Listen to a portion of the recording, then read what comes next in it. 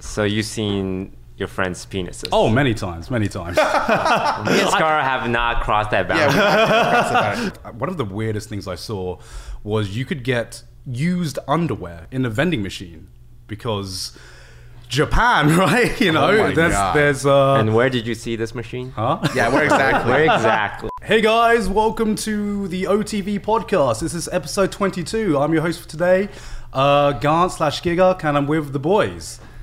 We're using that. We're using that. That was free. So like Garnt? Yeah, Gant. Or Gigguk, whatever you prefer. Or Gig. If that's, I've never that's heard easy. of someone's name as Garnt because I was talking to Scar. I thought it was Grant. He's like, I swear to God. That is... That's a more normal name, yeah. But It is. Everyone thinks it's Grant. Yeah, it's actually like a running joke in my... Just life. It's just my life at this point. So, yeah, is that an English name? No, it's Thai. So Thai. I'm like fully Thai. Both my parents are Thai, but I was like born and raised in the UK.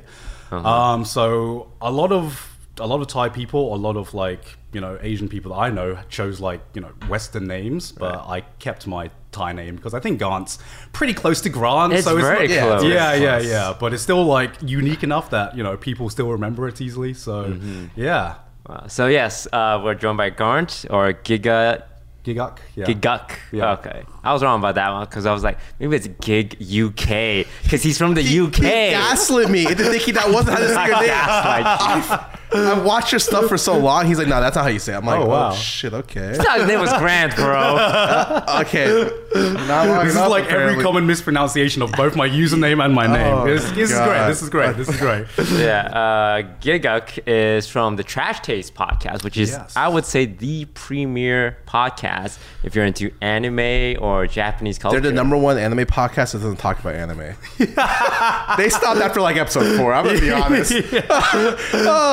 Yeah, I mean, like, I think it's like a running joke for us that we are an anime podcast that don't talk about anime anymore. I mean, I rarely get to talk about anime with my boys. And the reason for that is because we both started off as like anime YouTubers.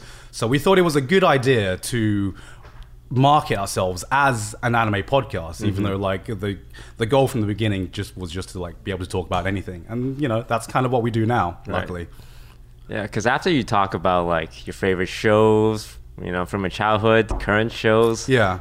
What do you talk about after? Exactly. It's so hard to make a podcast about anime weekly, right? Because you just run out of topics. And like me, I watch anime basically for a living, and there are times where I fucking hate anime, you know? Yes. Yeah. There are times when you burn out and you just don't, you want to talk about anything but anime. So that's kind of why we made the podcast. Right. It was meant to be like an outlet to talk about anime, but also anything else we want to like shoot shit about. And yeah, it's kind of like blown up over the last 2 years. We did not expect it to get to like this level or this kind of size, and it's been pretty insane. Yeah. So probably a lot more anime watchers during the pandemic. They're like, oh, I'm kind of bored. What is this 2D cartoon that's it's kind of good. Yeah. Oh god, that and VTubing blew up during VTubing blew up during the pandemic. I mean, that kind of made sense, right? That does make sense. But I feel like streamers in general, like kind of like they got like a huge boost in viewership. Yeah. Basically anyone in like the online space, I feel, because everyone was just stuck inside and needed entertainment. Yeah, streaming was definitely one of those things that just benefited from the actual stats was, I think, for the 2 month period of like 2019. Yeah. And between like January to March, I think Twitch numbers went up on the website by 30%. Yeah. By the end of the year, it was like 100%. Yeah. It's really obvious because when you go now and you ask your Uber driver or anyone if they know what Twitch is, they do. It's like a household name where before people only knew by YouTube. It was right. Streaming was a weird thing. Yeah, everyone was like that Gordon Ramsay clip, like yeah. like what the hell's Twitch, right? Yeah, like people don't know the intricacies, but they're like, oh yeah, I heard of Twitch. Yeah, it's getting pretty popular, and a lot of people like want to be streamers. Now it's like, oh, I could try streaming, like if I buy this and that. Yeah. It feels like for me, like, because I'm primarily primarily a YouTuber, but it feels like, I don't know if it's true or not, but it feels like the barrier of entry for Twitch was just like a lot lower than it was for YouTube, because YouTube got to a point where the quality was so high that it was kind of like intimidating to a point to try and make content that was successful. You can still do it, but I feel like some people like, you know, Mr. Beast and all that have like raised the bar of quality now. But like, I feel Twitch is now getting to that same level with, you know, stuff like Ludwig is doing, or like stuff that you guys are doing, which is like a lot of high profile events that just wasn't as prevalent, or maybe I just wasn't paying attention like a few years ago. Yeah, streaming has definitely been more elevated lately, but I would still say it is harder to be a good YouTuber than it is to be a good streamer. Like, I have more respect for YouTubers than I have streamers, but maybe it's because I'm in the scene. I have respect for Twitch streamers, man. It might be like that. It's like, you know how the sausage is made, and like when you see someone like doing the cheesy things, you're like, I don't fucking respect you, bro. But with YouTubers, you're kind of on the outside. It's like, wow, this is really cool. I think for streamers, a lot of their hustle is getting to the point where they're really successful, and then they can kind of autopilot the top end, and like you don't. Like, it's not that difficult. Like, the difficult part about streaming, a lot of times, it's the stuff you do outside the stream. I like, streaming is easy. I could breathe and stream. But, like, the, like, keeping up with, like, socials, the making sure you're on top of all your other, like, bullshit, that's, like, the hard part. If you're streaming 8 hours a day and then going to do, like, YouTube, TikTok, bunch of socials, thinking about, like, weird stuff to do with your future stuff, that's when the difficult part is, I think. I think the maintenance is a lot easier than YouTube. Yeah, because, like, I look at you guys, and you guys are, like, it seems like you guys are like constantly on the grind, even if you're not streaming, which you guys are streaming like a lot of hours. You guys are doing stuff outside the streams and everything like that. I can just take a break from uploads if I really want to, and it doesn't affect me too badly. You know, it just, like, for me, it felt like I respect anyone who just has that much of a mentality to be able to grind it out. And so, yeah, respect, guys. Yeah. It's nice to hear. Yeah. I still like YouTubers more, because YouTubers are definitely more well-adjusted, in my opinion, in terms of their like work. I'm a loser. Yeah, I agree with that. Just streamers are like, oh my god, here's my number, and you're constantly looking at other people's number. Like when it comes for like even podcasts, like some podcasts have more numbers, some podcasts less viewers, but I'm never like, oh yeah, I'm better than him. Or like I'm like, this guy's better than me. With streaming, it's like, here's your worth as a human being displayed for everyone to see. If you ever get in beef with someone, they can just like drop their viewer number on you. And I've seen like people would insult each other based on their view count. I'm like, that's like the lowest blow you can We've go. gone back to like high school now. Yeah. No, it is. It's like, God, that's where most streamers are insecure about. Their viewership. Is that why you feel like there's a pressure to like constantly be on that grind? And if you like see a drop in viewership, does it like really affect you a lot? It definitely used to. I still don't like stream with my view count. Like I would say 80% of streamers don't look at their view count when they're live, because that number goes up. It's like, oh, I'm being really funny, and you keep it up, and it goes down like I'm the lamest guy in the world kind of deal. Yep, it's awful.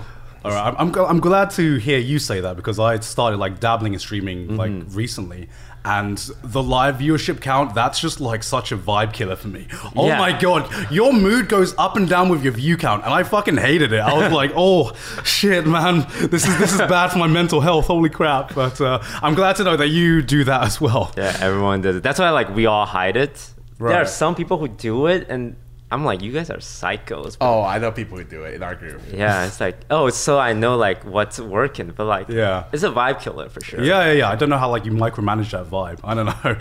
Some streamers are built different, you know.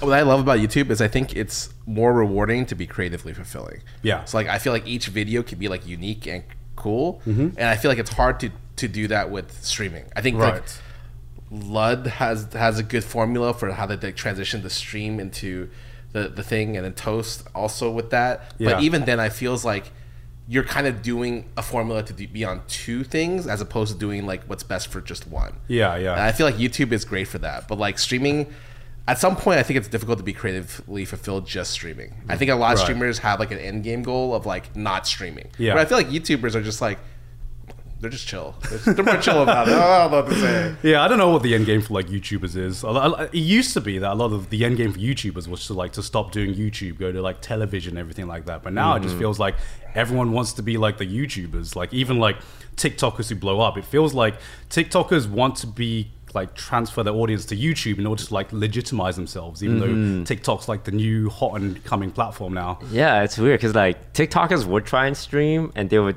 go from like 10 million followers on TikTok to like 1,000 viewers on Twitch, and and on Twitter they're like 50,000. It's such a disconnect, and they want to break in. And we're thinking like, yo, TikTok's one of the biggest platform. You're like at the top. Why do you want to break into this?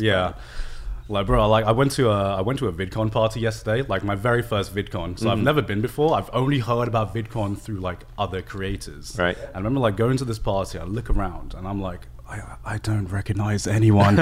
Everyone's TikTokers, I think. Everyone's like so young, so like well presented, fucking the chisel. They're like the perfect like TikTok Instagram face, and I just felt so out of place. It's like nothing makes me feel more like a boomer than like talking to a TikToker, you know? Yeah, they got a whole different phrase. I think Mr. Beast was at that party or something. Oh yeah, Mr. Beast was at the party the day before actually, and apparently it was like completely mental. I hear some stuff too.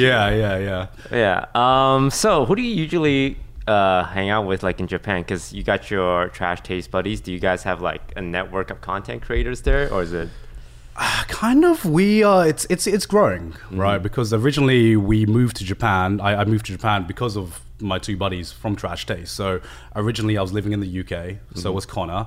Joey was already living in Japan, and we were very close friends, so we kind of wanted to move there anyway.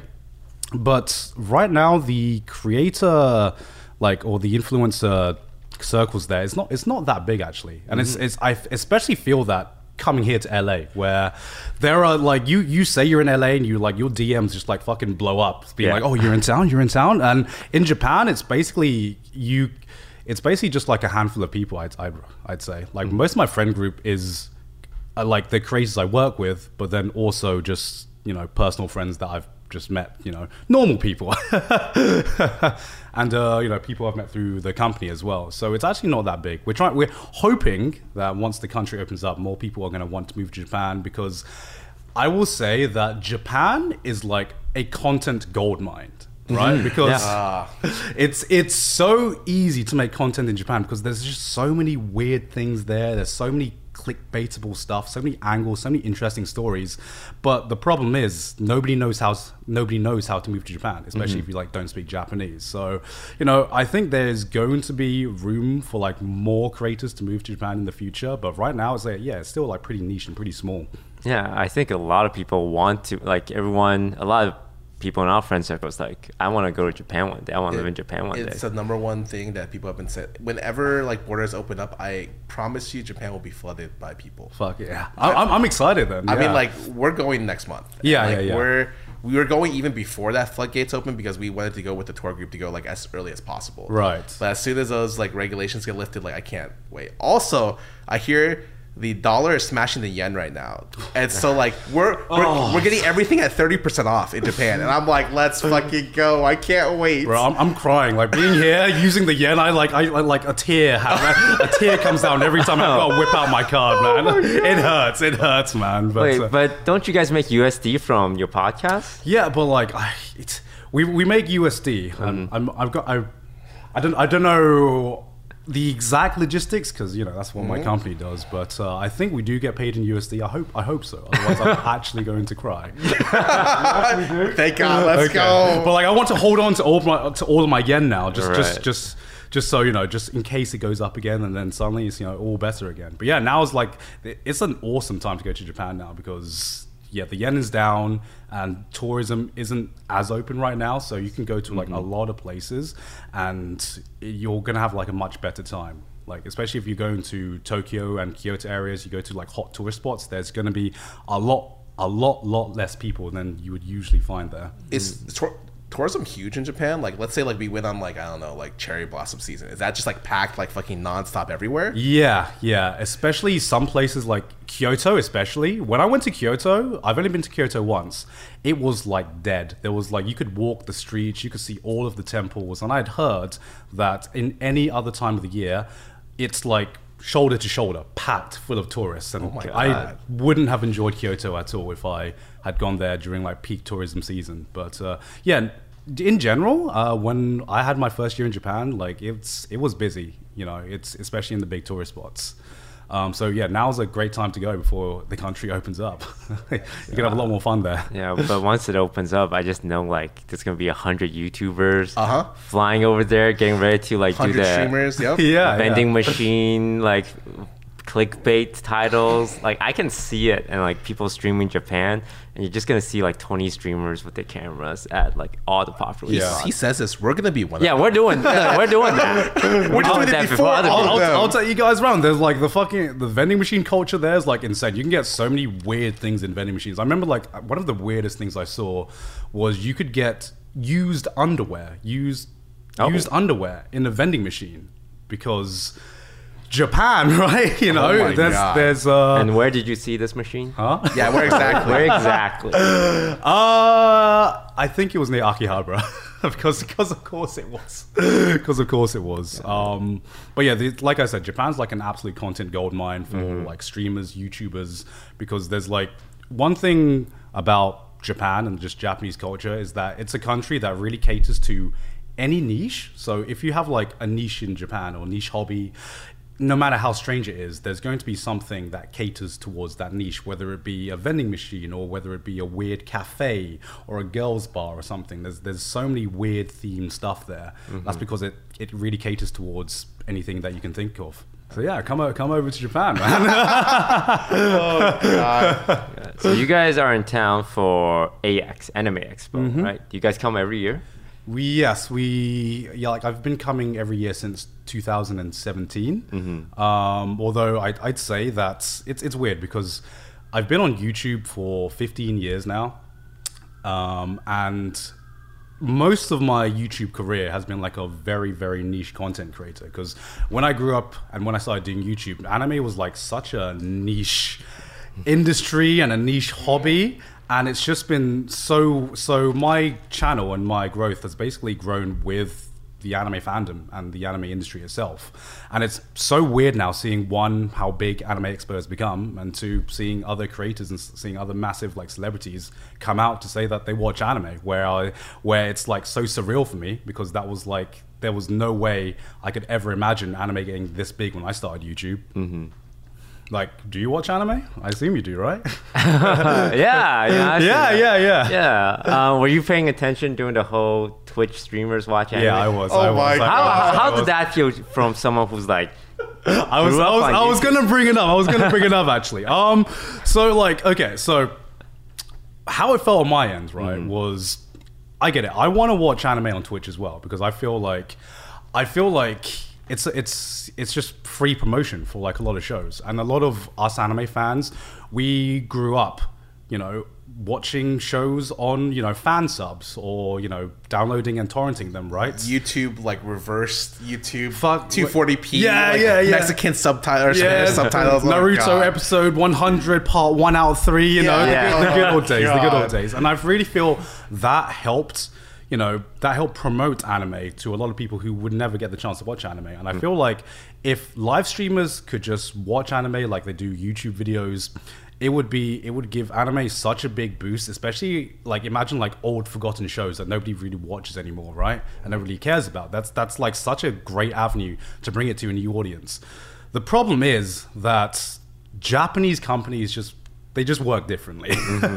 And like us on our end, because our agency is like a subsidiary of like one of the biggest anime companies in Japan right now. Even now, we have to like fight tooth and nail to get anything approved in terms of using their IP in the online space. So it did hurt a bit because I saw it and I'm just like, I get it, but damn, I'm like here fighting for my life here, just to get like these companies to try and listen to us, and seeing like the meta of just like streaming TV shows. I was scared that it was just going to set us back maybe, but you know, I do agree that we should definitely like try to you know, I really feel like companies should be more involved and should allow streamers to, you know, stream and broadcast more anime towards their audience, because I think that's just like a genius strategy. Yeah, I think it's so easy, especially because there's so many remakes nowadays. Like everything from Fruits Baskets to they just announced Trigun, a new Trigun next year, right? Yeah. Like, let's say have streamers be able to restream like the old Trigun before like the release date of the new one. That feels like a gimme, right? That feels like a win-win. Yeah, that feels like no one's watching the old Trigun. I want to be honest, that shit was so old, but I loved it. So I would watch it with my fans, right? Exactly. It's so old. It's got the nostalgia factor, and it's just the audience has just like forgotten about it. And I feel like with the remake, there's going to be a new massive influx of people who are interested in this IP, and I feel like just having that opportunity for streamers to share what they love with their audience is just, I don't know, it's just like it's just so obvious to me. Yeah, it's definitely a tricky line to walk, because I definitely agree with you. It's like, this is net positive for the scene, but it just takes one like old exec at a Japanese company to say like, they're stealing our content, fuck everything, pull everything, and like, you know what? No more anime on YouTube even. Exactly. And I remember we had like I'm not sure if you guys had heard about it, but in the anime community there was this one guy who made Dragon Ball and like One Piece videos, and then 100 of his videos basically got striked and removed. Oh my God. And like they pleaded to like the Japanese company to like please understand that this is like fair use. Well, he wasn't even like streaming it or whatever. He was literally just reviewing the show, and they just like striked everything. Yeah, and it got to the point where like even like fucking PewDiePie and stuff like started talking about it, because it's terrifying on someone on my end, because I feel like Japanese companies and Japanese mentalities when it comes to their like IPs is like 10-15 years behind what you see here in the States. You know, everyone's like really forward thinking here compared to what you see in Japan. Yeah, Nintendo was like the last company to be willing to let streamers stream their games. Yeah. Oh God, Nintendo and like the Smash scene have like this love-hate relationship with each other. I hear horror stories about working with Nintendo because they're just again, Japanese company. It's hard to get rid of old culture, I feel. Yeah, exactly. I hear about Nintendo being like really awful to work with, but I see it as, hey, at least Nintendo's actually acknowledging you guys. We're not even being acknowledged here in the anime industry with a lot of companies. I mean, it's literally taken, you know, working directly under one company in order to have like in order for them to listen to us at all. So it's slowly getting there. We're trying our best. But I do think there's like a lot of potential in the anime industry with like, you know, with just more forward-thinking ways of promotion and stuff like that.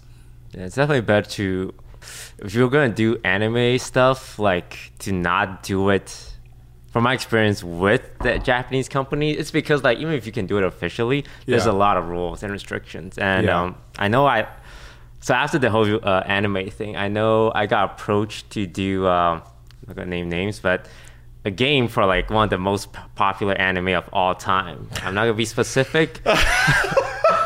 Okay. That narrows it down to like 5 shows. Okay. It's the longest running shonen. I think everyone can figure out what it is at this point. And they're like, oh wait, we can't sponsor you because you watch anime on stream. Really? Yeah, actually. Okay. I'm like, you know, they got me there. I can't say shit. But it's like, I thought to myself, was the trade-off worth it to be able to watch anime on stream? But as a result, like, that's the punishment, right? Yeah, like these Japanese companies, like, well, you watch it. It wasn't, holy shit. Like, I didn't watch their anime. Yeah. I watched another anime, but they're like, hey, you broke this rule regarding something else, so we can't work with you. Yeah. Because like I'd heard about it because like the anime industry is like so fucking small that you piss off one company and like Japanese companies talk to each other, man. You piss off one company, you piss off like everyone. So especially me, when it comes to my anime content, I have to be like super careful. Like how I present my content. Can I ask, why did you do it? Just because you wanted to watch anime on stream? Or so were you trying to like prove something? The reason why I did it was because the meta for Twitch streamers was to watch Hell's Kitchen. Yeah. With Gordon Ramsay, because this guy Trainwreck did it 2 years ago. Yeah. And ever since then, everyone just, if they're going to watch one show, it's Hell's Kitchen or anything with Gordon Ramsay. Yeah. And the whole time I'm like, you fucking idiots. Just because one person did it for one show doesn't mean it's okay. It's just some guy tried to step on a landmine, didn't blow up, and you guys are all stepping on a landmine. Right. So I'm like, if you're going to fucking stream shows, why don't you just stream what you want? Because one thing I hate about streamer culture is very monkey see, monkey do. Yeah. It's like, you're already committing like copyright infringement. Yeah. You don't have to do Gordon Ramsay. Go do Survivor. Go do like, you know, Kim Possible or something. So I'm like, let me show you guys how to like jump on another landmine kind of deal. Oh God. So I did it with my favorite anime, Naruto. Right. And it's like fucking 30 years old. Yeah. And I'm like watching it and everyone's like, hey, you can't do this. This is illegal. I'm like, if this was a problem, why didn't anyone say shit when XQC is streaming Gordon Ramsay to 100K viewers, right? Right. It's because streamers don't think like that. They think one person did it, that means it's legal. It's for free for all, baby. Right. And it kind of had the opposite effect where other streamers saw me do it and they're like, I guess streaming anime is super legal now. And the whole time I'm like, that's you fucking idiot. No, I'm like, I can get banned at any time and that would be 100% valid. So Pokey and Mizkiv both started watching Avatar, The Last Airbender. And I'm like, that's American. Yeah. That's like Nickelodeon, who has a reputation for striking. Yeah. And Pokey unfortunately got hit. XQC was doing Hunter x Hunter. Yeah. And he started getting scared as well. And like the whole time I'm thinking like, yes, you should be scared because just because someone does it doesn't mean it's okay. Yeah. But in the middle of it, I realized, this is kind of fun. I think there's a lot of appeal watching old stuff with an audience because you can like clown on like the characters, the running jokes and stuff. So I actually found like new respect and love for the show because of what I was doing. At the beginning, I was like, I'm just doing this to be stupid. Yeah. But in the middle, I'm like, I wish there was a way to do this legally. So I got striked, and it's like 100% valid and it should happen. But it makes me think, it's like, is this something we should take advantage of before the Japanese companies catch on? Because like in the early day of YouTube, you could get away with a lot more things. And it was like both good and bad. Bad because you're committing infringement. Yeah. But good is because this is the kind of content people want. Like you said, I wish there was a legal way to do it, but Japanese companies are slow. American companies are getting around to it, I think, because of it. Crunchyroll did Spy Family with Twitch. Yeah. And Paramount did Halo with some streamers. That I don't know about that show. I mean, oh God, that show might have been a little. Yeah, but now imagine shows that are good. Yeah, that's true. With content creators. So like, I hope one day that streamers can stream like really old stuff. Yeah, because like there's like a symbiotic relationship between game companies and game developers with streamers, and I feel like I feel like there is a big opportunity there with not just gaming. It could be like any form of media that people like to consume together, because like you said, watching Naruto, it's just like, or watching anime in general, I would love to watch it with like my audience or like a large group of people, because it just makes it more fun. It just makes it more fun, especially if it's something you love. What anime would you choose to watch with all your fans? One Piece. Really? Easy. I would love to, man. Like One Piece or like all the fillers? I would happily sit through all the fillers so I can clown on it with my. Oh my God! Are you kidding me? Okay. One Piece, and that's like infinite content as well. That's like, true. I would start today, and I'd be like 20 years later. All right, guys, we're kind of getting to the end now. Is it still the only manga you read? One Piece, yeah. He's up to date, I think. Holy shit! It's getting good. Like it just hit the climax, so now we're in like breather phase, and then it's gonna build up again. I read a disgusting amount of manga, so I stopped at Wano, and I take One Piece one arc at a time. So I'm waiting for. I heard it's good. It's like finished. It finished? Yeah, Wano's finished. Oh, you're gonna have a great time. I heard it's very good. It's probably like the best post time skip One Piece arc so far. Really? Yeah. Okay. Like above and beyond. I would choose Ping Pong the Animation to watch with my fans. Really? Yes, it was my Anime of the year when they came out, it's fucking ridiculous. I love it. No, it's an amazing show. Yeah. Ping Pong is like one of it is probably like my favorite sports anime of all time. Oh, it's so good. But it's not even like a sports anime. It's kind of like a life anime. Yes. At that point, right? Oh. God. So it's like it's the show about ping pong, obviously, but it's more about a show that's so realistic in like people trying to achieve their dreams. It's like painfully realistic, where it goes into like, you know, just because you work hard at something doesn't mean you're going to succeed at something more than something who's just naturally skilled at it. And it gets really real at times.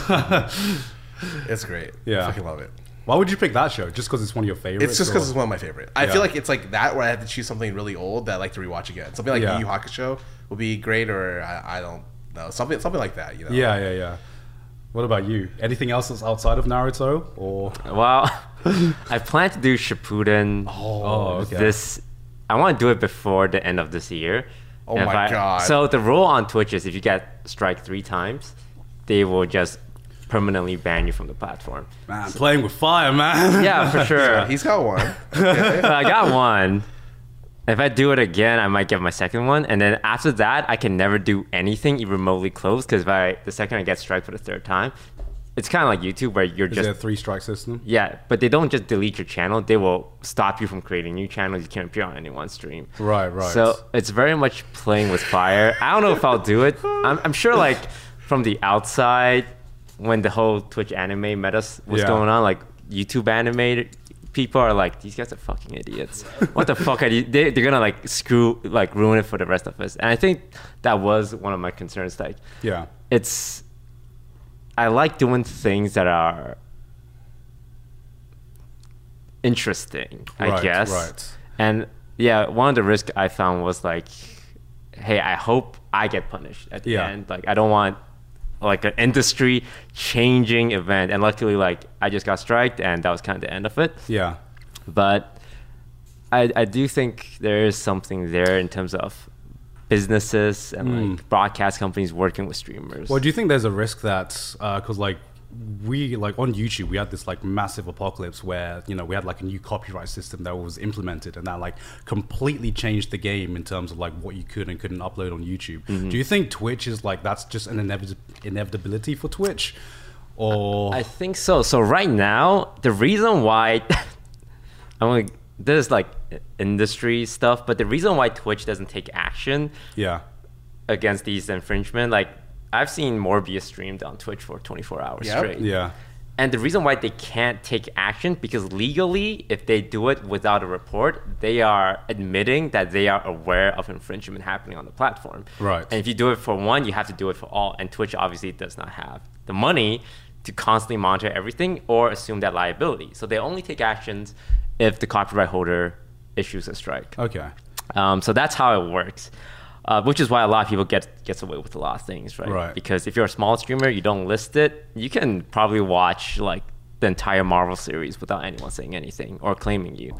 Right. That's really weird to hear, because like for me, it felt like maybe Twitch was like a way more like the platform had matured way less than what I thought it had, because it feels like, you know, if you blow up on Twitch and like some of the big mainstream creators on Twitch, it feels like there's some of like, you know, there's some of the most household names just in the creator field in general, you know? So it's comparing that to like, say, YouTube, where everything is like very, very strict.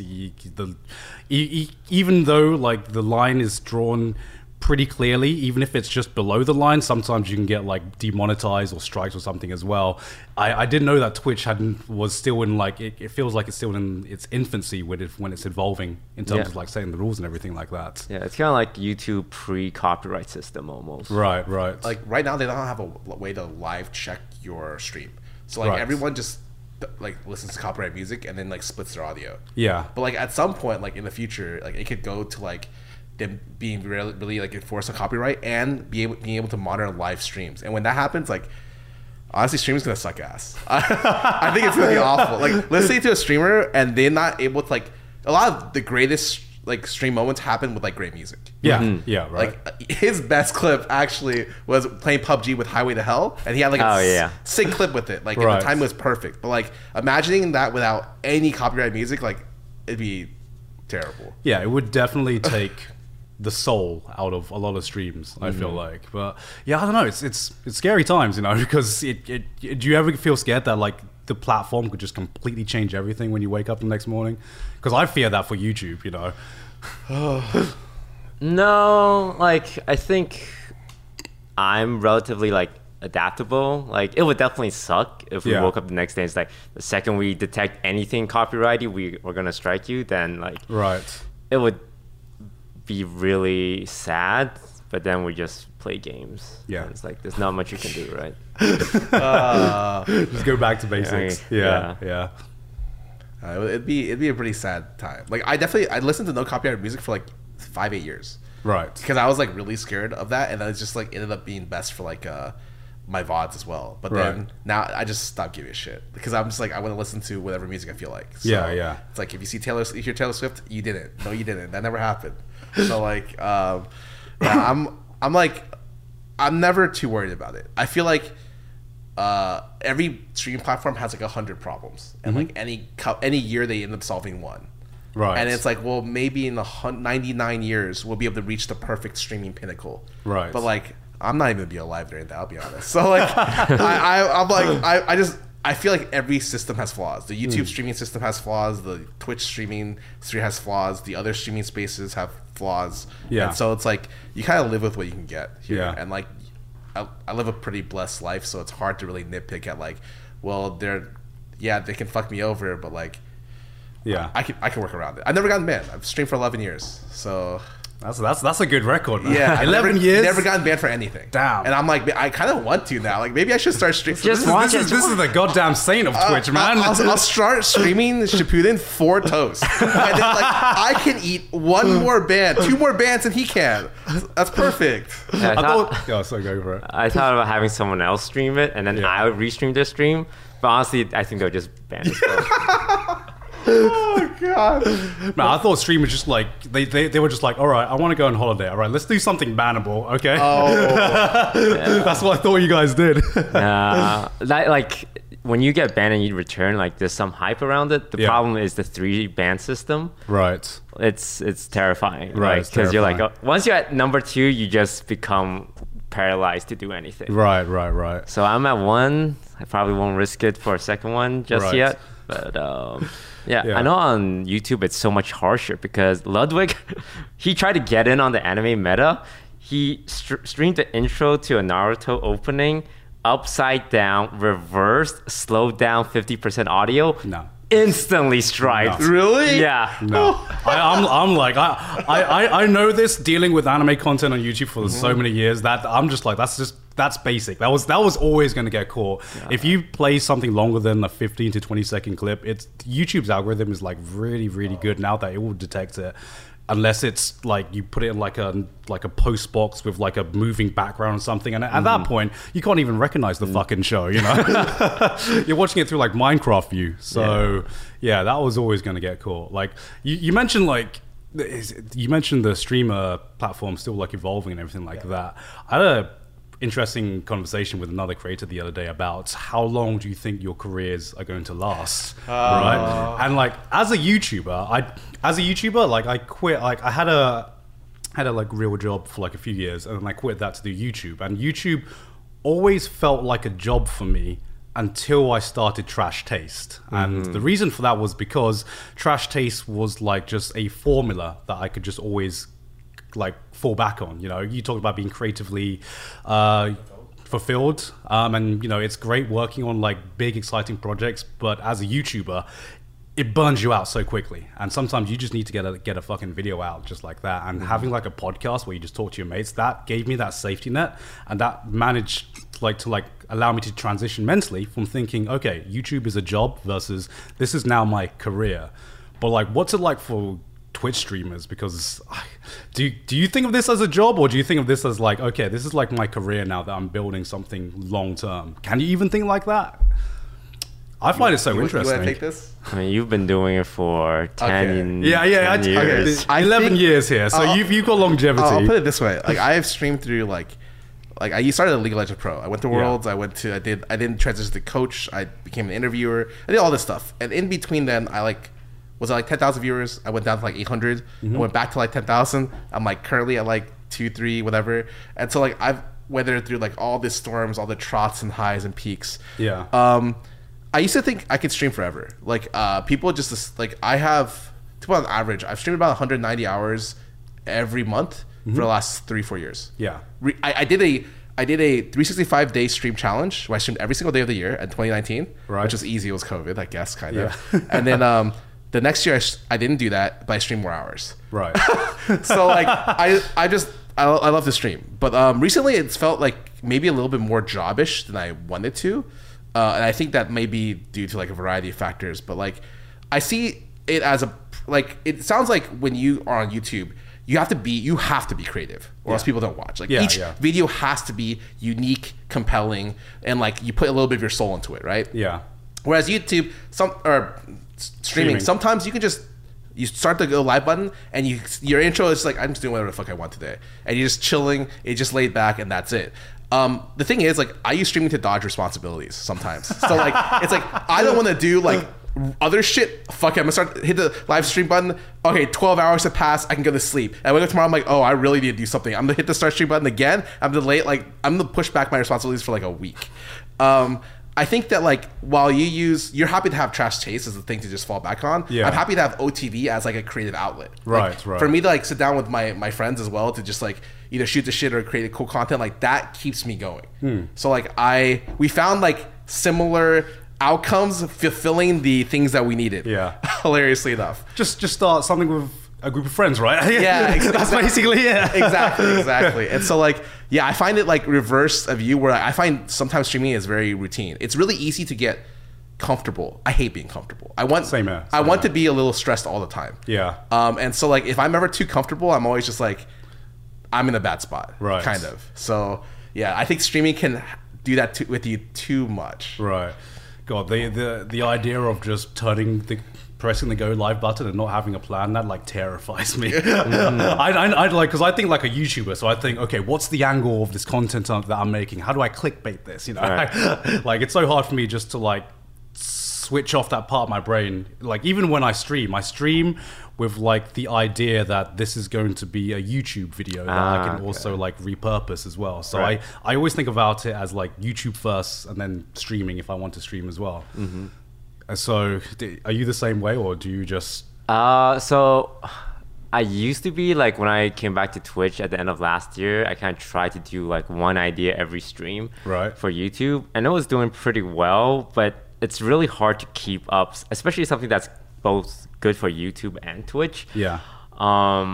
Which is hard because there are some things where, you know, it's designed for one or the other, and if you're trying to go down the middle, it's kind of like subpar in both aspects. Right. So I kind of just stopped that and just stuck to uploading Among Us videos, because at the end of the day, like the way I see YouTube, it's like, man, is it about the views? Like, because I can do like something cooler for like 400K views, or I can do Among Us for 1 million views. Right? Bro, that's like soul crushing, right? You spend like fucking hours, like days of your time putting yourself into this one project. No, Among Us. Like I mean, people just really like Among Us. But I think I can't pinpoint exactly what about it is so interesting. Is like, because when I play Among Us, it's after a whole year of nonstop Among Us, I'm like, I know what's gonna happen. Someone's gonna die. Someone's gonna call a meeting, and I can just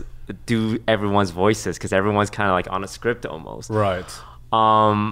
But people just keep watching. I think people just like the back and forth, and people like watching you be good at something. It's like people watching like a professional chef. You don't know the first thing about cooking, but it's mesmerizing to see like someone who's good at their craft. Yeah. And I'm great at Among Us. If only there was a pro Among Us scene, right? An esports. Where's the Among Us esports, right? If only. Because like one thing I did notice recently is, you know, going back to talking about how this can be a career, is that I've seen like plenty of creators now really like, you know, drop off a bit, but like they're able to like come back now. So I feel like, you know, like even looking at Ray William Johnson, you know, top of YouTube for a while, did =3 and then just kind of stopped doing YouTube, and now he's just like come back via YouTube Shorts and TikTok. and that's insane to me that he's relevant again, right? But it's given me like the confidence to feel that even like I feel like online careers can like come in waves. You know, it's rare. It's rare that you're constantly growing, but even if you like have a few years where you like have a lower viewership, you can just as easily do something exciting and like bounce back and everything like that. Which has kind of helped me in terms of looking at this as something long term, as opposed to waking up every year and thinking I'm going to be like irrelevant tomorrow or something.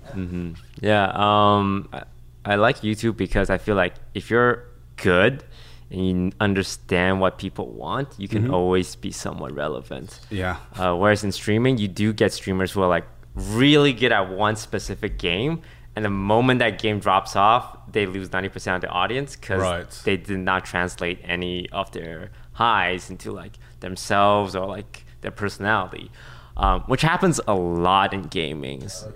Because I used to be like a Hearthstone streamer, and so I pay attention to like the other guys.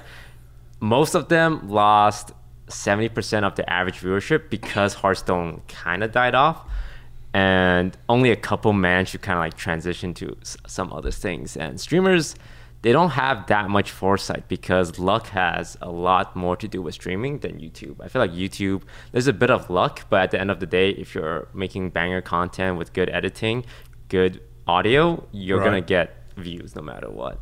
Whereas in streaming, it's like, there's a lot of luck involved in streaming. I think the only part of streaming that's not lucky is if you're the best at the game. If you're the rank 1, you could be on like fucking the shittiest audio, like no mic, like blaring music, like your cam doesn't work, or like your video quality doesn't work, but people will watch because, especially if it's a popular game, people want to know. Like, there's just some appeal to watching the best. And I think that's the only way on Twitch you can go from 0 to hero. If you're the absolute best at a popular game. So would you say that it's like almost impossible to like, how can I ask this? It's like, can someone aspire to be a streamer and think that they have a decent chance if they think like they have a good personality and a good... No. Okay. I mean, it's harsh, but like, a lot of people say like, yo, I got a chill vibe stream, check me out. I'm like, you and 10 million other people. That's true. The hardest thing teaching these new streamer is that you shouldn't just turn on your stream and expect anything. You'll never get any audience because Twitch, their algorithm, their ranking system is just by views. So it's like you're always at the bottom along with 10,000 other streamers. Right. But people don't want to hear that, right? People are like, no, I'm different. I'm like super... I got good vibes. I'm like, no. A lot of I got the vibes, man. I got the vibes. That's what they say. They're like, come in for some chill vibes. And it's harsh to tell them. It's like, everyone has chill vibes. You can't just... It's like a guy telling a girl they should date him because he's a nice guy. It's like, that's the bare minimum, bro. That should be the standard. If you ain't got that, something's gone very wrong. If that's your like marketing, something's terribly off. So my advice is always to like, you gotta make a name for yourself on YouTube or on TikTok. I feel like TikTok algorithm is really good. TikTok's got like, I think, the best algorithm in the world. I agree. Like, I don't know who made it, but they're geniuses. Straight up. I'm just, it's like scary to a point because I'm just like, how do you garner my personality so accurate just by swiping? It's an algorithm that just knows everything about you, and all I did was like swipe up, right? It's insane.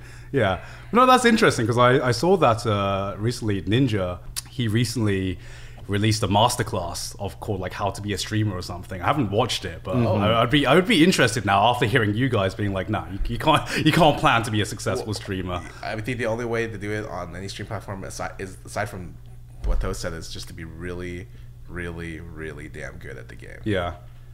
Ninja also wrote a book about streaming, but I haven't seen any streamer be like, thanks, Ninja. I wouldn't be here without you.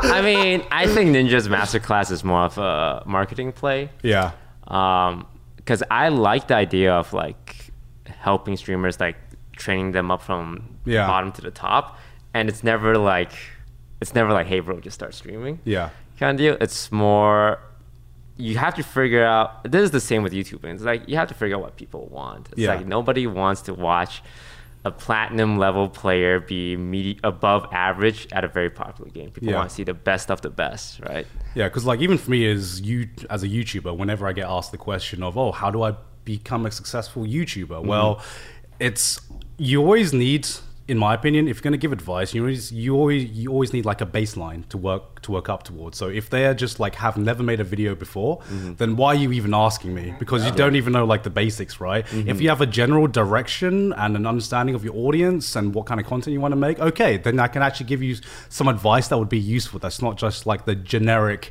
advice of just, find your audience, just be yourself, whenever make videos. Someone asks me something like, I haven't started streaming yet, but like, do you have any tips for me? I'm always like, start streaming first, come back to me after. Like exactly, strictly, right? I'm like, I don't know how you're gonna stream. I don't know what you're gonna be good at. You don't know what you're gonna be good at. You tell me afterwards. Yeah.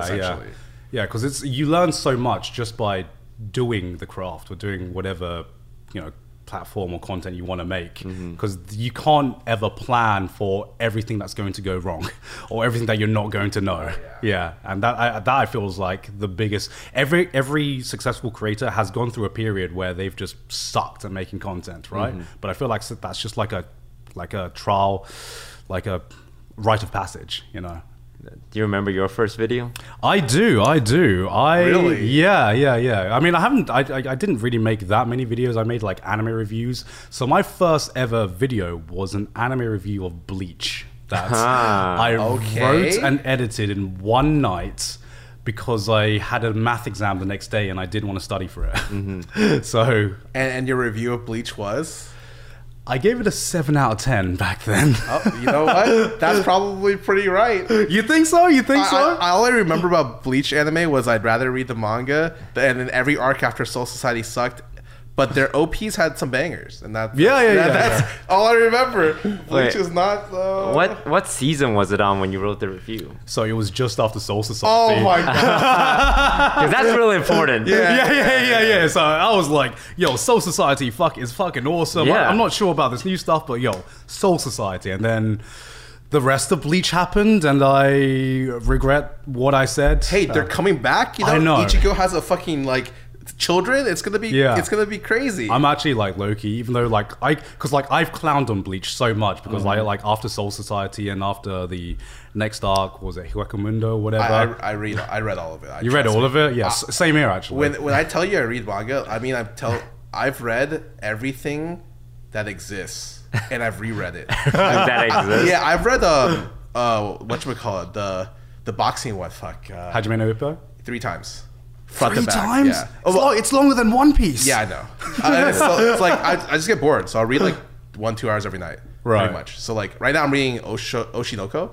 Oh, it's fucking banger. Such actually. Okay. That's Kaguya fucking manga. The author wrote a new thing, and I'm gonna say right now I hate Kaguya, but the new thing is really good. Yeah, shockingly good, and I'm like, what the fuck? Yeah. But sorry. Yeah, let me say that on you because I think every like influencer should read Oshinoko because it focuses on like the entertainment industry in Japan. Okay. And so it focuses on like a bunch of idols and a bunch of like actors trying to like break into the field, right? But it has such a big like play on social media and how that affects how they become successful. So there is an entire arc that focuses on cancel culture, right? And so without spoiling like the specifics of what happens, one person within their cast member gets cancelled, right? And so they have to strategize how they can get this person uncancelled in the public view of things, right? And it's reading this as like a creator, it blew my fucking mind because the author's understanding of like just like our field and our space was just like so insane because we've all read that fucking twit longer. We've all seen the apology videos and like we know what makes like a bad apology video or like why creators get cancelled or why creators fall off. But it was so weird seeing that and it being used as like a plot point. Highly recommend it. Yeah. All right, but back to the big 3. Okay. I don't like anime or manga if there's no big 3, just straight up. I always prefer having the big 3 around, which is like Bleach, One Piece, Naruto. I actually feels like I love that era, and it feels like just normal to have Bleach come back. I think there should always be a Bleach. Yeah. And you know, like, Would you say that's not Demon Slayer though? Shut the fuck up. I'm gonna be honest, reading Demon Slayer, that shit was awful up until Hell Train arc, which is the movie. Yeah. And they did a great job, and then it's like so incredible how they did the animation. Yeah. And then it's like when people talk to me about Fire Force, and given whatever Fire Force is, it's just like incredibly well done animation, but the base story itself sucks ass. That's it. Yeah. And so, but like, I'm excited for the big three. I always hope that they exist. Yeah, I mean, the big three, I guess, was like a whole generation of anime fans, right? Yes. Was it 10 years that they ran Bleach, One Piece, and Naruto? Kind of, yeah. Wow. Yeah, it feels like it. Yeah. Bleach went for a while. Bleach went for a long time. Like, even when it kind of wasn't too good, it still ran for a long time. Like, the artist is still one of my favorite of all time. Yeah. Anything that he does, I will read. Because bro, he's like, he knows how to draw drip, man. Yeah. Like, the characters, the Bleach, like, you have your favorite between One Piece, Naruto, and Bleach, but like Bleach just had the swag, you know. The characters just had the drip, the swag. It was just cool. Yeah, the character designs are all like pretty on point, like Kenpachi and then the Sakura sword guy. Yeah. Like everyone was cool. No, he knows how to make characters cool. Like I think he's his own costume designer. Yeah, so, like, he is. Everything he touches has that level of detail when it comes to character outfits. So he's great. Yeah. You know, story, you know. It's Tito, right? Yeah. Dude, the story is like, you know how in Dragon Ball Z, what they do is like, oh, there's a Super Saiyan 4 or there's a Super Saiyan 5. And you're like, okay, this is how they upgrade it. Yeah. I feel like the Bleach guy was like, I'm going to do that, but instead of just saying like, Super Shinigami, I'm going to create this entire new race, and they're the strongest one. And after that race is finished, like, I'm going to create this newer race, and they're actually the big guys, like non-stop for 5 arcs straight. And you're like, there's no fucking way he's going to do it again. And in the finals, it's like, here's 4 people you've never heard of. They're actually the ruler of the whole society. And they're like coming in and they look cool and shit, but you're like, I don't give a fuck about them. Why are they fighting the big bad guy? Why isn't the main character fighting the big bad guy? Oh my god. Don't worry, the new arc is supposed to be there's always a hell in Soul Society, and they're gonna pull like all the people who died and they're gonna go into hell apparently. And I'm just like, oh, I actually like that. Whatever. I'm hyped. I don't know. This is like purely nostalgic talking. Oh yeah. Yeah, I know. Like the Bleach kind of fell off during the end. Oh yeah, it did. But I've clowned on it a lot. But then like seeing the trailer and just like hearing the music again, you know, like the theme tune, it just brought back all of the hype for me. I mean, not everything needs to hit, right? Like I would say even Shippuden was pretty bad.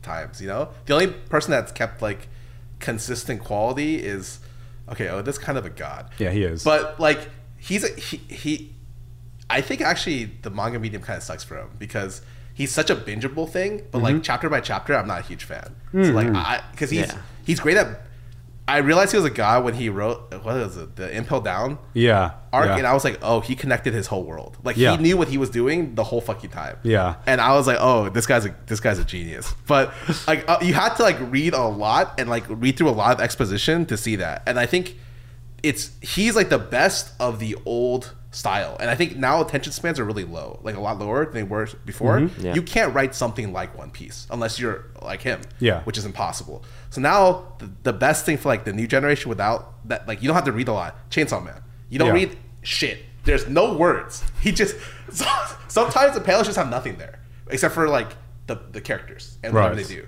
And I think he is a master at what he does. Like the anime's coming out next season. Yeah, I think it's next season. I can't wait. That's gonna. I've not read the manga of Chainsaw Man because I want to experience like it in anime form because it looks like it's Mappa.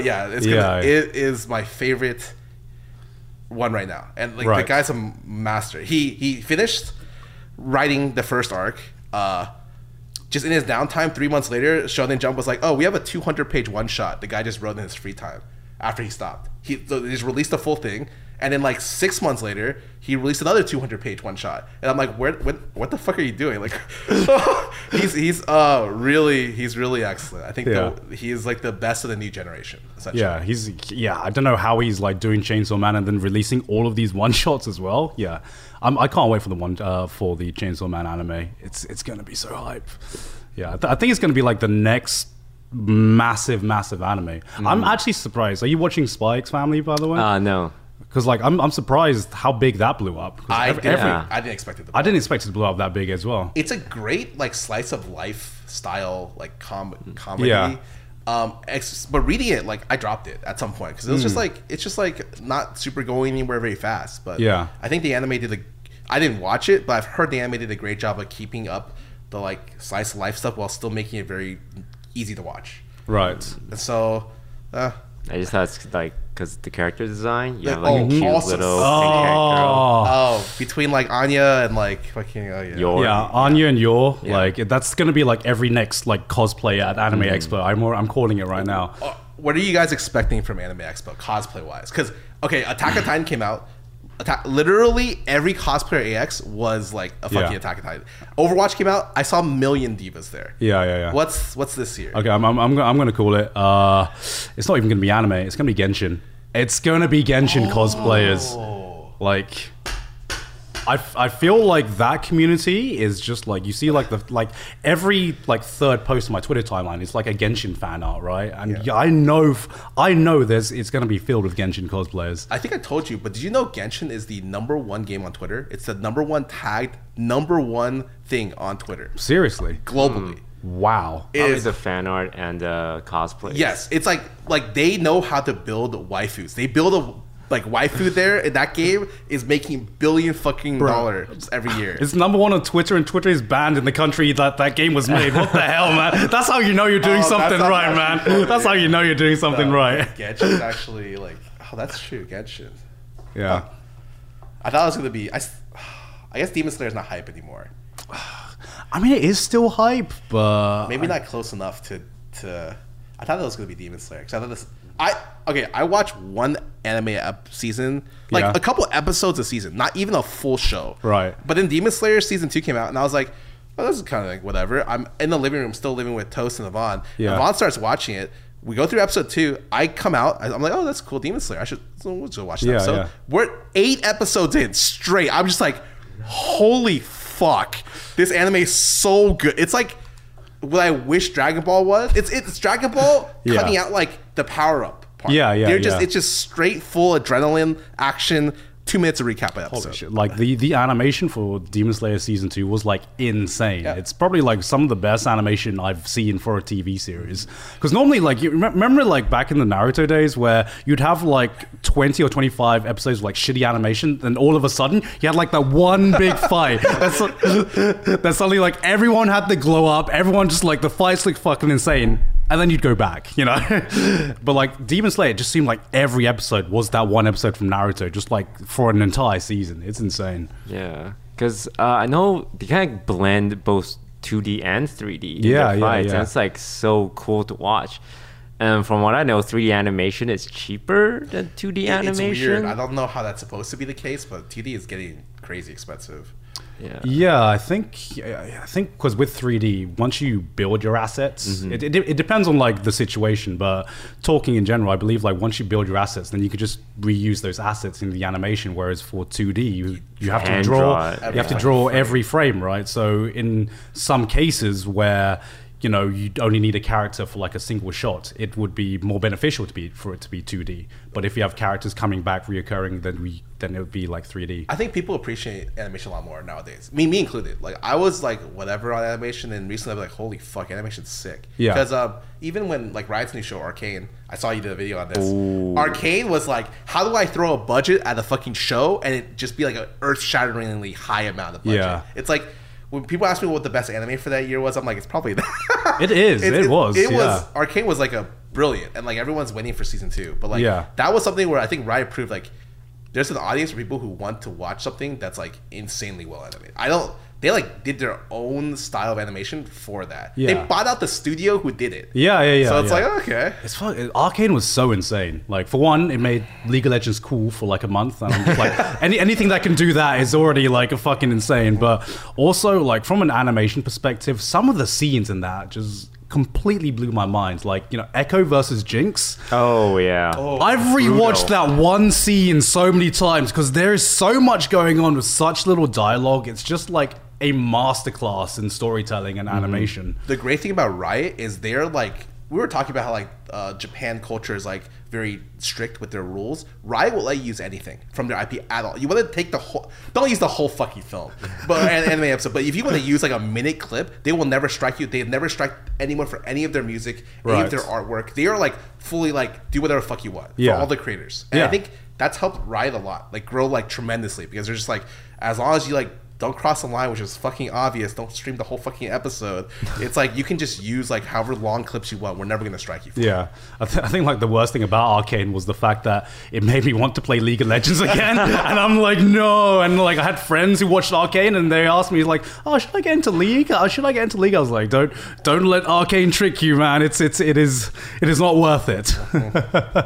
Yeah, really well done. And like I don't think anyone was expecting it, because this is just a video game company, and then they come up with probably the best show of the year. I would say. It was the best animation, the best show I think of that year. Easily, yeah. And it's funny because my friends are Dota players, and they're like, "You should watch Dragon's Blood." Oh God! I watched the first episode, and I'm like, "How about you guys go watch Arcane?" They watch Arcane, they come back to me they're like, "This isn't fair." I'm like, tough shit, baby. This like one had like the animation budget of like $1 million, the other one had like 40 billion. Yeah, I've had the exact same conversation with Dota players where they cry knowing that Arcane got made. It's like, even if you hate League, like you have to watch the show and be like, fuck. Yeah, it's actually fucking good. Yeah. But yeah, League, like Arcane, I can't wait for season 2. It's got like so much potential. It made me realize how interesting the world of League was, and like you know, like I remember like old school League where nobody gave a shit about the lore pages. I was like, yeah, these people that read the lore pages of League of Legends, and you know they get fucking clowned on. But now, it just made me genuinely interested in the world and the entire world that it inhabits. Riot does this really weird thing where like their world building for I think their MMO as well as their like Runeterra world is done through their card game, Legends of Runeterra. Right. So like they write like long lore segments and like they intro like a lot of like fully animated 3-minute things just for the card game. Like you should watch their set things and you'll be like, you learn about like Mount Targon, you learn about like the like Lunari, Solari. You'll learn so much about the game lore-wise. And I think they tested a lot of things because they retconned like everything in the game. Game. They went through like a bunch of writers over the years. I think they've done that to prepare like, and they tested some stuff in Legend of Runeterra. We're like, maybe if it didn't work out, then they fucking scrapped it. So they're like testing with their lore, I think, just so that it fully fleshes out. And like, it's not super obvious unless you're like really into Legends of Runeterra, what it is. But like, if you ever go back to watch every single 3-minute short, there's like I think 10 at this point. They're beautiful. They're done in different styles, and you'll learn a lot about the world. You'll be like, damn, that's kind of cool. Like it's kind of sick that like Freljord's like this. Kind of sick that like Mount Targon's like this. I think they're definitely amping themselves up for like a great game. Or like a great like universe. Yeah, I actually like watched all the shorts after Arcane because I had like the binge where I was like, I need more. I need more League of Legends in my life, and I binged all the shorts, and I'm like, I can't wait for some of these places to like show up in the show. Maybe you know, it's a very very exciting time. Yeah, season 2 is gonna be hype. Yes. All right. We'll move on to viewer questions. This is the time we gotta use this. From Fishberry, do you have a bucket list of things you want to do before you die? What's on it? Classic. That is bucket list. That is a question. Bucket list. I guess creatively, I do have one thing. I guess it's gonna sound like cheesy, you know. But I've always wanted to make my own anime in some way, shape, or form. Yes, okay, I was that weeb, yes. We did that. Like we did an anime opening. Yeah. But that was like our profits for the whole year. We got nothing out of it. It's expensive. For that, it cost like $100,000. Yeah. And that we just made it for personal gratification. Yeah. And afterwards, I was like, that was probably the worst business decision OTV's ever made, but it was great. It was cool. Because I want to do it, but I know for a fact that I would be sinking a lot of money into it for basically no return. So it's you know, fighting with that, but also you know, it's kind of like a dream kind of thing, right? You get to make your own anime, make your own animation, whatever. And now, would the anime be about you, or are you just making the anime? No, I would not want to make an anime about me. I have like a lot of like stories that I want to get told that I think would be pretty exciting to tell in the medium of animation and anime. And, you know, being an anime fan for so long in my life, that's just like the final goal, you know, if it ever presents itself, hopefully, touch wood. In terms of anything else, yeah, I don't know. I guess I just want to travel around more. There's a lot of places in the world that I still want to go to that I haven't been able to go to yet. Really want to go to Iceland.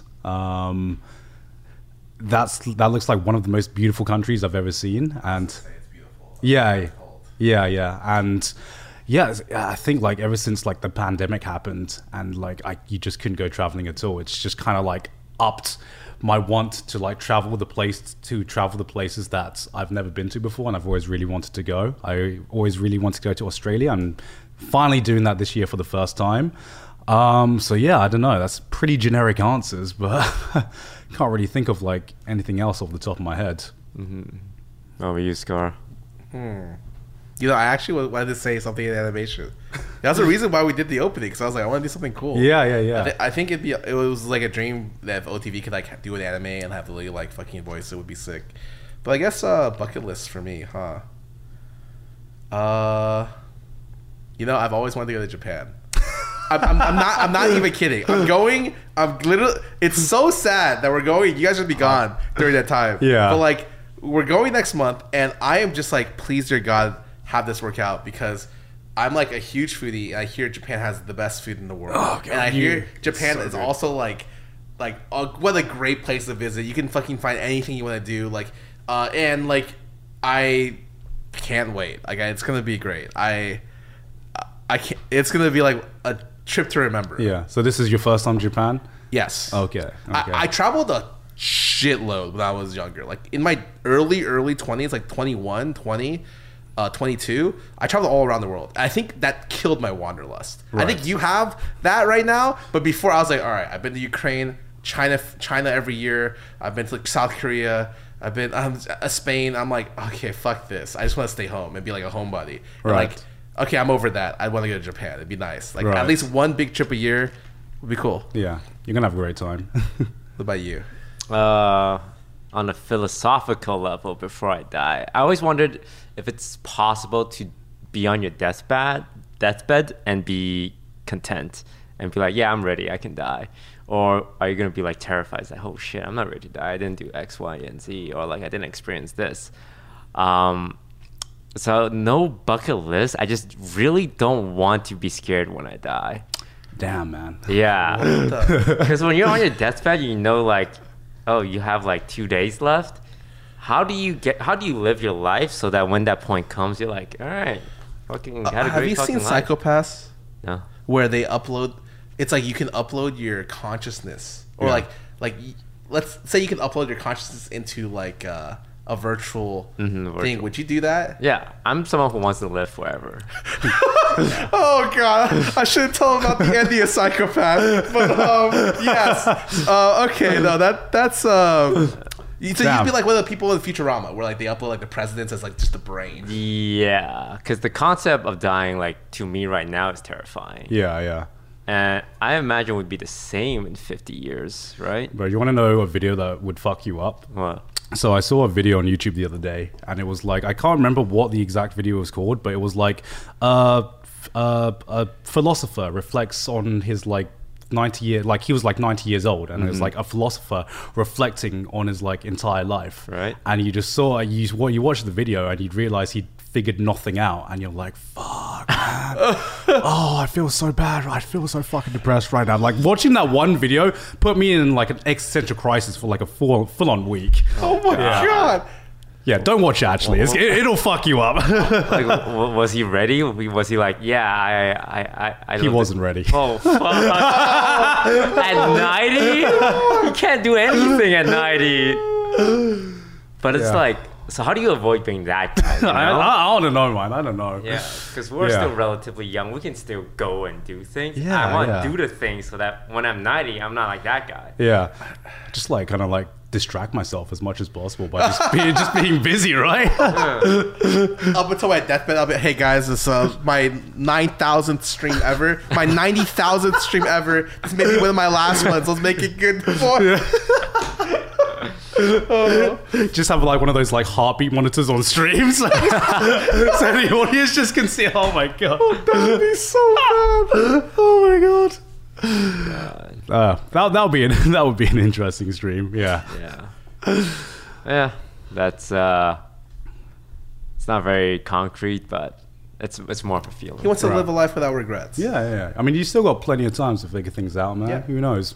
Maybe immortality will be a thing in like by the time we get old, right? Yeah. Wait, how old are you, Gigguk? I'm 32. I'm 31. Okay. Yeah, I'm 30. Yeah. So oh my god. Yeah, we're holy shit. OTV in general, we're pretty old. We're all in like late 20s. Early 30s. Damn, I don't think I've ever been on like a podcast or a collaboration where everyone's over 30. Damn, that makes me feel so good. That is so rare. Holy shit. Every time I've talked to someone, they're like, yeah, I'm 23. And like, I have like fucking 5 million subscribers. I've like got my life sorted. I'm like, fuck you. Yeah, because the whole content creation thing kind of became a thing like 5 years ago. Yeah. And we're just old. Like, it wasn't a thing when we were growing up. So exactly. I'm sure we would have loved to start earlier, but it just came so late. We're old now. When I was young and the teacher asked me what I wanted to be, a lot of people were just like, we want to be astronauts or something like that. That was the aspiration. Yeah. Right. Can you imagine in schools, people are like, I want to be a streamer. I want to be a YouTuber. For sure. People say that. No, they do. And I'm just like, fuck. What if someone's I want to be Gigguk? Oh, that's my favorite YouTuber.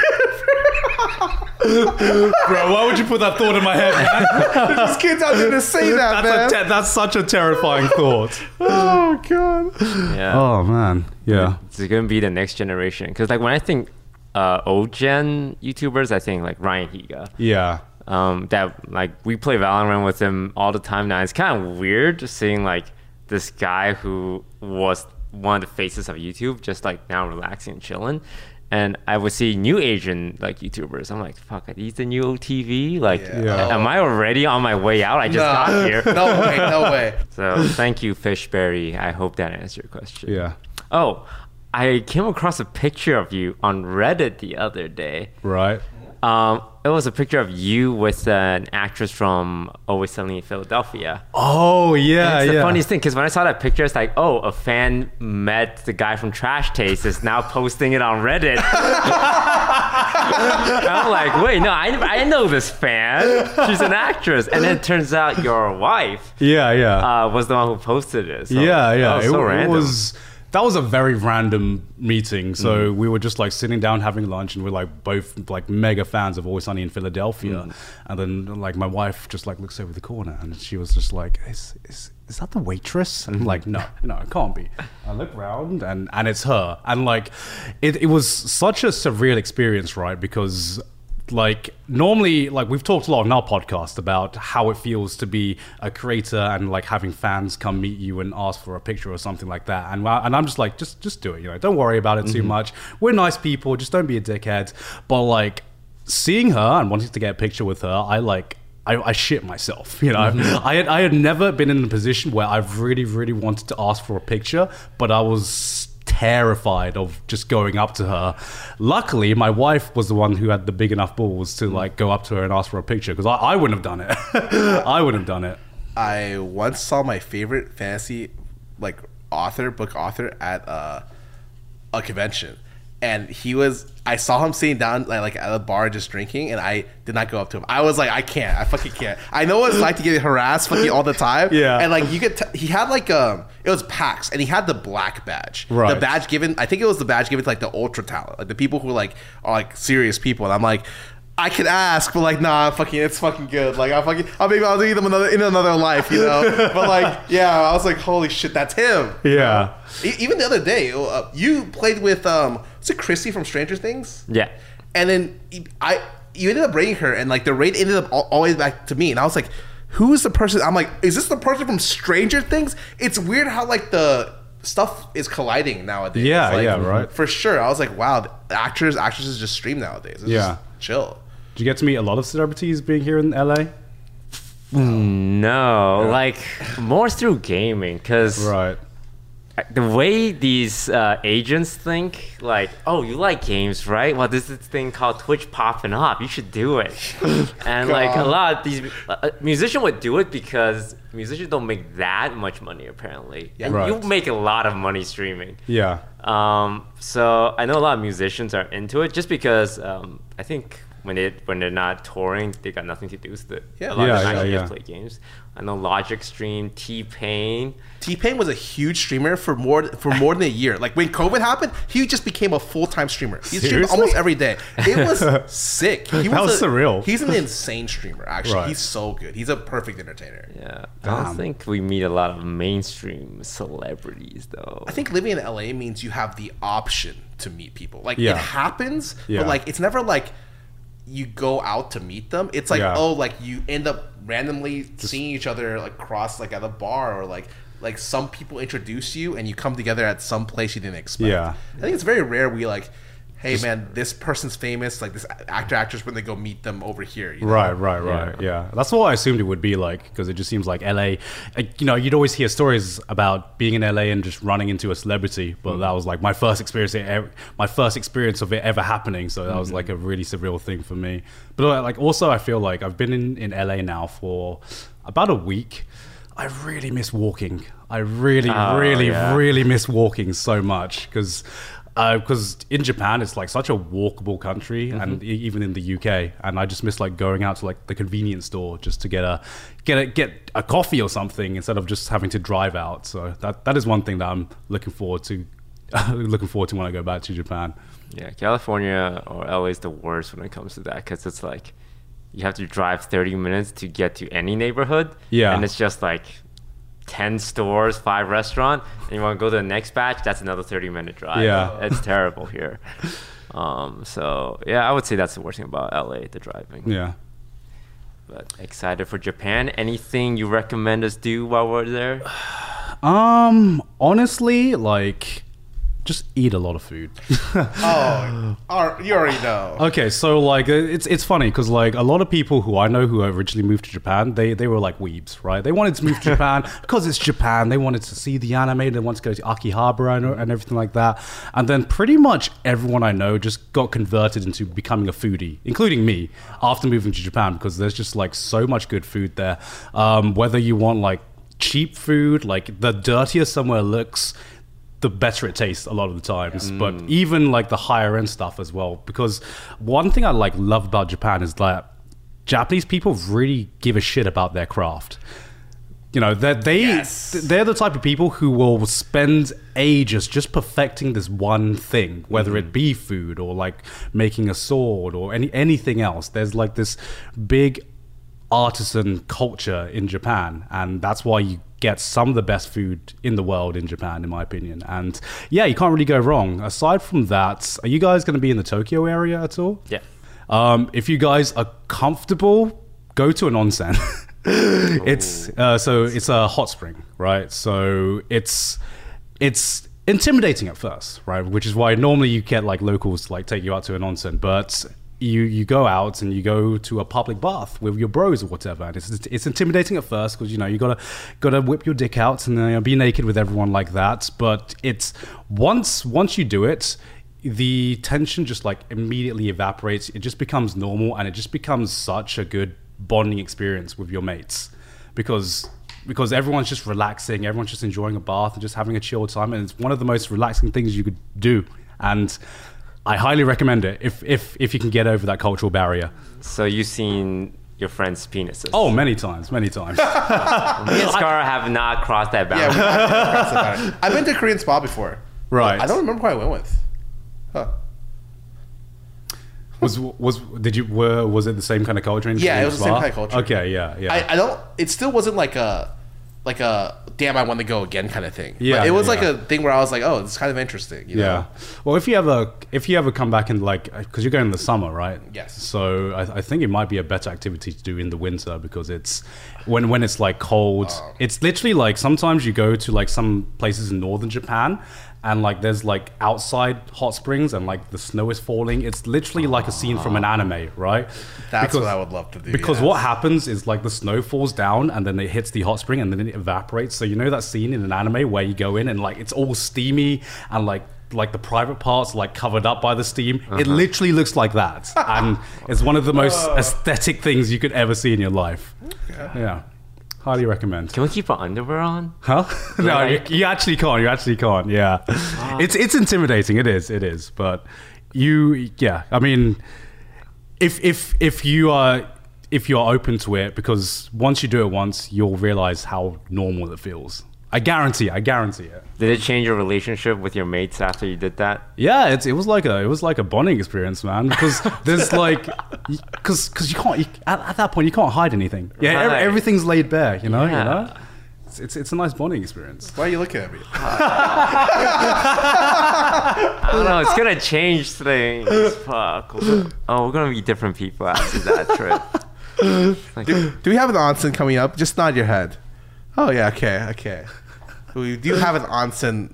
It's part of our schedule. It looks like. Right. Awesome. We're going with like 6 dudes. I gotta look at 6 of my friends' penises. I've never seen any of my friends' penises. Fuck. All right. Well, we'll record a podcast right after, and we'll talk about it. Fuck. All right. I think that's going to do it for us. Thank you so much for coming on. Thank you for having me on. Yeah. And if you guys want to check out Trash Taste, #1 anime podcast in the world right now, please check them out. They do great stuff. I watch them a lot, especially when I wanted to learn about VTubing, and hear you guys talk about VTubing was super eye-opening. Yeah. So I mean, it's weird to see VTubing become so mainstream now in the streaming world, because it was like a very, very niche thing pre-pandemic. So yeah, thank you very much for having me on. I hope I was okay. It's weird. It's weird being on someone else's podcast, not my own. You know. But yeah, thank you very much. All right, guys. Thanks for watching, and we'll see you next week. Goodbye. Bye.